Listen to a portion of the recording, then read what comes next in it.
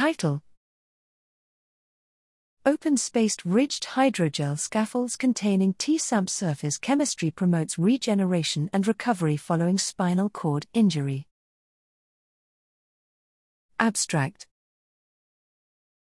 The spinal cord has poor ability to regenerate after injury, which may be due to cell loss, cyst formation, inflammation, and scarring. A promising approach to treat spinal cord injury, SCI, is the use of biomaterials.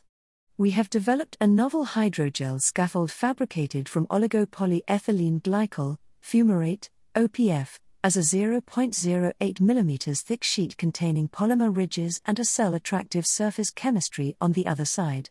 When the cells are cultured on OPF with the chemical patterning, the cells attach, align, and deposit ECM along the direction of the pattern.